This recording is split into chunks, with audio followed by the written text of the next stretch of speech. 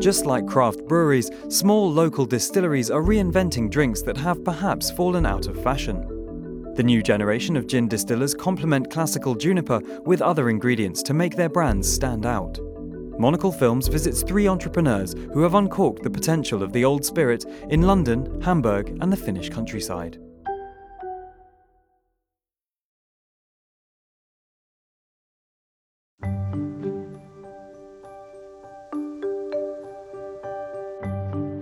We're not just making our gins for hobbyists.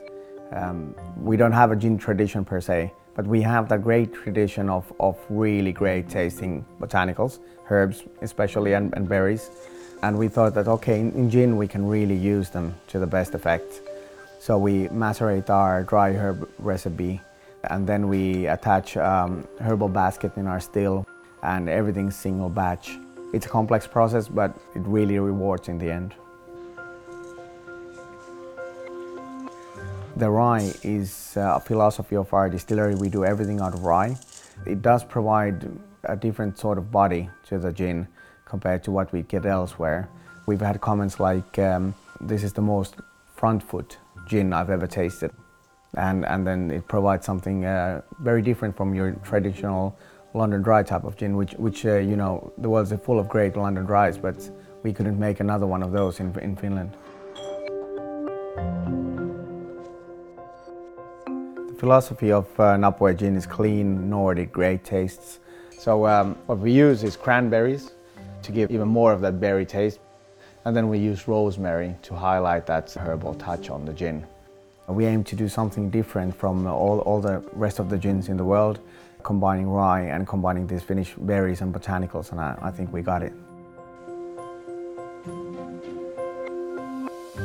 When we have people visiting our distillery, they want to see the stills, they want to see people bottling the product, they want to see it all. We've gone back to the fact that we want and need to understand how we make things by hand and what comes out as a result. And it's in one sense very simple, but still provides us a significant experience in any stage of life.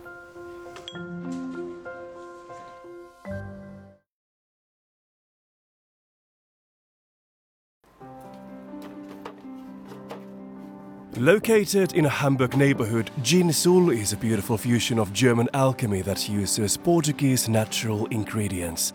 Former Adman-turned-gin distiller Stefan Gabe was inspired to set off on this adventure when he traveled along the sunny plains of the Costa Viventina and Costa Artigiana in South Portugal. All along the coastline you have a plant that's called gumrock rose, cistus. It has a beautiful smell between eucalyptus, leather, and I always wanted to do something with this plant. And when I realized that there's juniper right beside them, I started developing a recipe for gin. We take the juniper berries, we squeeze them so that the oil can get a better connection to the alcohol and water, and then we put everything into our distillation. Very important for us are the lemons. We have an own plantation in the south of Portugal, and every week we get a parcel with fresh lemons, and we take the zest and put it in the machine as well. It takes about 7 to 8 hours to distill the gin. We have this ship on the bottle because these ships were used in the Hamburg harbor since the 1950s. And then at the end of the 70s, beginning of the 80s, 6 were sold to Lisbon, and they were used as a ferry boat on their river. Both ships went down south, and that is why Sul is our name. It's because it's a gin of the south made in the north.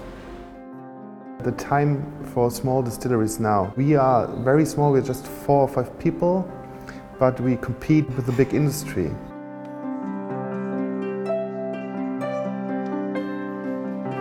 It's important to do it by yourself. I think there are a lot of fake brands on the market that will disappear in the next years, but the craftsmanship will stay.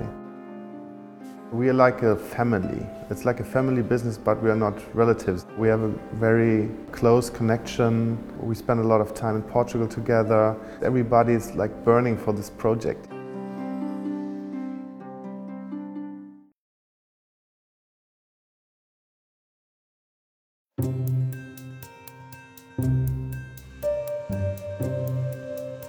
my background being, having started off working behind a bar, I really wanted to make gins that bartenders could pick up and go, yeah, I know how to use this, it works well in these kind of drinks. I can use it to show off my skill as a bartender, and it's not massively expensive.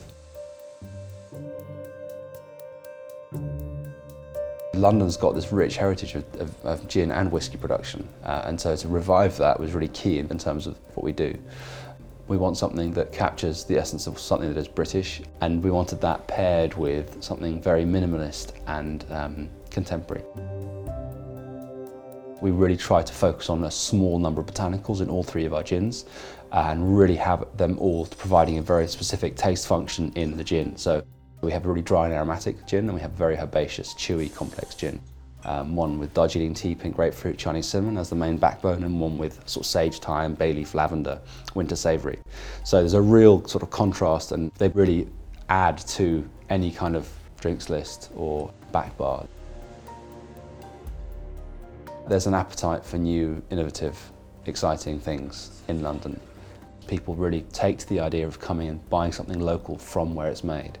People are very clued up about what's in what and how everything is made these days, whether it's because of all the food and drink programs that we have now, but also from a bartender point of view, people really know what they want. So it's really about saying, look, this is what we do, this is why we do it, and kind of growing it from that point. We really want to shout about everything being on the bottle, everything being an open book, and kind of wanting to kind of celebrate the fact that we are accessible, we are transparent. Gin is a Londoner's drink, it's not champagne, so we should be promoting gin as something that Londoners should drink. And if you're going to a dinner party and you want to take a bottle of wine, maybe you'll think twice and take a bottle of gin.